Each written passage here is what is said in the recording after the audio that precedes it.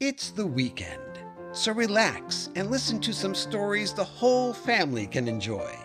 That's right, it's the Saturday Story Circle, here on the Mutual Audio Network. The following audio drama is rated G for general audience. Chapter 8. The Consolidated Charities building was in the North End, on a street that Abagail had never been to or even heard of. Out here it was mostly pavement and light industrial companies, with large parking lots which mostly sat empty. It took Abagail several minutes to find something suitable to lock her bike to, but she felt slightly silly doing it, as there wasn't a single person anywhere to be seen, just gray concrete, baking in the heat of the day.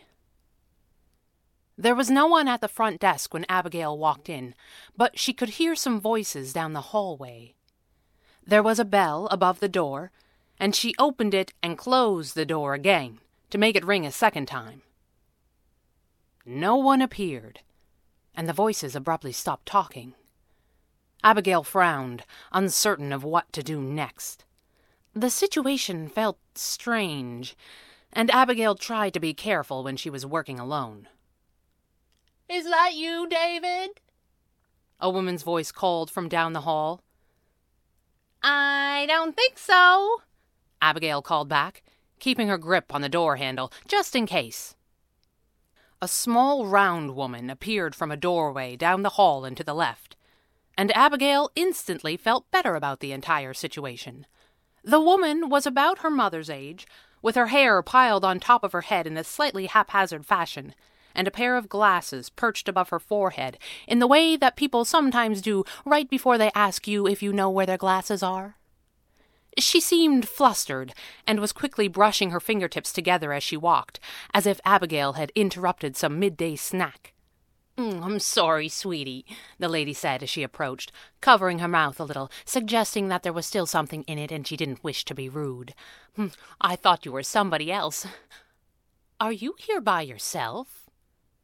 Abagail said that she was. The woman seemed surprised. "How did you get all the way out here?" she asked. Abagail had noticed that people who drove everywhere often thought that it would be physically impossible to bike or walk to wherever they were, which was how they justified never attempting it. The Consolidated Charities building was not really that isolated, but Abagail was not here to shatter the woman's illusions, so she just replied that she had come by bicycle. The woman peered over Abagail's shoulder as if she could see the bike, which, of course, she could not. "Is your bike outside?" she asked. "It's locked up to a sign," Abagail said. Oh, why don't you just bring it in?" the lady offered. "I'd hate for anything to happen to it." "I don't really see anybody around," Abagail said. The lady nodded wisely. "That's why they wouldn't think twice about stealing it. Why don't you just bring it on in?" Abagail thought that this was unnecessary. It was true that people milling around was a good deterrent to a theft, but she couldn't imagine that anyone could make a very good living walking around the industrial area with a pair of bolt cutters in case any private detectives happened to park their bicycles here. But she had found that when people offer what they think is a nice gesture, it was usually easier to go along with it than to patiently explain why it was unnecessary. Abagail did not really want to bring her bike up the stairs, at least until she found out for certain if she was in the right place. But she did want the woman to be in the mood to answer some questions, not feeling that she was talking to a rude and ungrateful girl. So she thanked the lady and brought her bicycle inside. When Abagail's bicycle was safely stowed off to one side of the small lobby, the lady looked much more relaxed and pleased with herself. It certainly appeared that the woman was quietly thinking about how helpful she was to this strange girl who had arrived at her door by some means other than a car, and Abagail hoped that this self-satisfaction would lead her to help find Jeremy's things. "Are you here for Carl?" the lady asked with a nice smile. "I don't know," Abagail admitted. "I'm not even sure that I'm in the right place." "Are you a volunteer?" the lady asked, with a gentle shake of her head that she didn't seem to be entirely aware of. "Not exactly," Abagail replied. Not exactly. The woman frowned, confused. By which I mean not at all, Abagail said, nodding. Maybe I should explain. And then she told the lady as much as she needed to know about Jeremy and the precious, precious junk from his childhood. The lady's smile gradually melted from her face. Oh dear, she said once or twice as Abagail spoke, and then again when she appeared to be finished. You know, this kind of thing does happen every once in a while. Boys like your brother should know when they leave things behind in their parents' house, their parents do have the right to clear them out or to donate them. Consolidated Charities can't be responsible. I'm not here to make trouble, Abagail said gently, cutting the woman off. My brother has a lot of respect for the work that you do. It was a small lie, but a harmless one. If Jeremy had actually done more than glance at their website, he probably would respect the work they do, as long as he got his things back. In any case, it had the desired effect, as the woman seemed to relax a little. He's completely willing to buy things back, if it helps the cause, Abagail continued. We're just trying to find everything before it disappears. The lady nodded and smiled. Well, that's very thoughtful, dear, she said. I just don't know how much we're going to be able to help. I think they just had a sorting day. A sorting day? Abagail said, fairly certain that she knew what that was, but not wanting to assume too much. Yes, dear, the lady said. We don't need a lot of hands here every day. There are a couple of crews that handle pickups around town. I don't know exactly how many. When things build up down in the dock, they call in the volunteer teams, and they sort through what's come in and send it off to various stores around town. I think they just had one the other day. Do you think we could check? Abagail asked politely. The lady sighed a little, but not in a way that would make Abagail think she was cross. She opened a drawer in the desk in front of her and took out a large ring of keys and pointed Abagail toward a door to her right that led to the rest of the building. She turned her head and called back down the hallway as she left.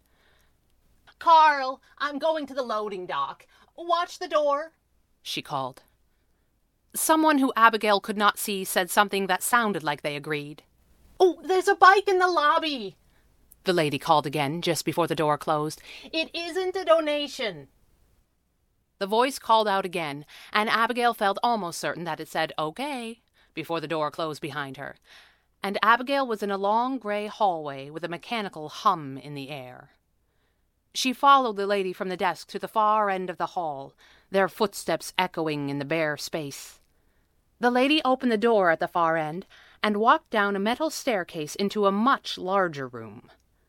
There were 2 large loading doors, which were closed, and a number of tables and chairs still set up around the far end of the room, though they all stood bare and empty now. I was right, the lady said. They must have just done a sorting day, or this place would be full of boxes and bags. Abagail's heart sank a little, but she said nothing. Mickey! The lady called, her voice bouncing around the concrete of the room. Mickey! Are you here? Mickey's off, a tall man in blue coveralls said, stepping out from a doorway on the other side of the room. The lady jumped a little, and then giggled at how silly she was. Oh, Russ, you scared the life out of me, she said. Where's Mickey? Mickey's off, the man repeated, walking over toward the stairs as Abagail and the lady reached the bottom. He's off for 2 days. Oh, dear, the lady said, and repeated Abagail's story. The man in the coveralls was more moved by the story than the lady had been, and he took off his baseball cap in expression of his sympathy. Oh, man, I hate to hear that, he said. My mom cleared out a bunch of my old stuff when I was that age. Got rid of all my old baseball cards. Abagail nodded. The baseball cards are safe, she said. Our dad looked after that. But there's a lot of stuff that's missing. Russ sighed and scratched his head with the hand that was holding his baseball hat. Hard to say where particular things went, he said. But different stores get different kinds of inventory. I might be able to point you in the right direction. Abagail looked at her list. It was long, and she didn't get the feeling that there was going to be a lot of good information to come out of this. She decided to concentrate her efforts on the biggest part of her list, which was the long list of comic books, all carefully noted by title, volume, and value. There were a whole bunch of comic books, she said. Where do those usually go? Russ shook his head. Nowhere, he said. Not any of the stores, anyway. None of them sell comics. The lady from the office blinked at him. Oh, well, they must go somewhere, Russ, she said patiently. Russ nodded. Oh, sure, he said. There's a guy who runs a comic shop. He makes a regular donation, and every month he gets whatever comics have come in. Sometimes he gets nothing at all, and sometimes he gets a lot. Mickey looks after him. The lady nodded. Every little bit helps, she said with a small shrug. Do you know this man's name? Abagail asked. Or the name of his shop? Sorry, Russ said, scratching his head with his other hand this time, and then replacing his cap on his head. He's got red hair and glasses. That's all I know. Mickey looks after him. He knows him. Abagail nodded. And Mickey is back in 2 days? She asked. I think so, Russ nodded. Abagail ran quickly through the rest of her list, but Russ was not much more helpful. Everything else on the list could have gone to one of a dozen thrift stores around the city, though he did mention 3 or 4 that had larger toy sections and often got more of the stock as a result. I'm sorry I can't help more, he said. It's a real shame. You tell your brother that I'm sorry, but I'm sure your mom meant well. Abagail nodded at Russ and the lady from the office. Thank you both for your time, she said. You've been very helpful.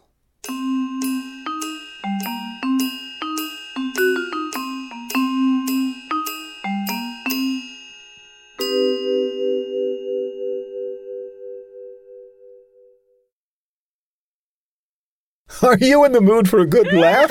Or maybe a good scream? How about some childlike wonder? Or a thought-provoking mystery? Then get your ears ready for a treat, because the Mutual Audio Drama Network presents shows every day for your enjoyment. Each day is a different genre featuring the talents of a huge pool of audio drama masters. Oh, and some clever comedy creators as well. Subscribe to the Mutual feed and get them all, or choose the genres you really love.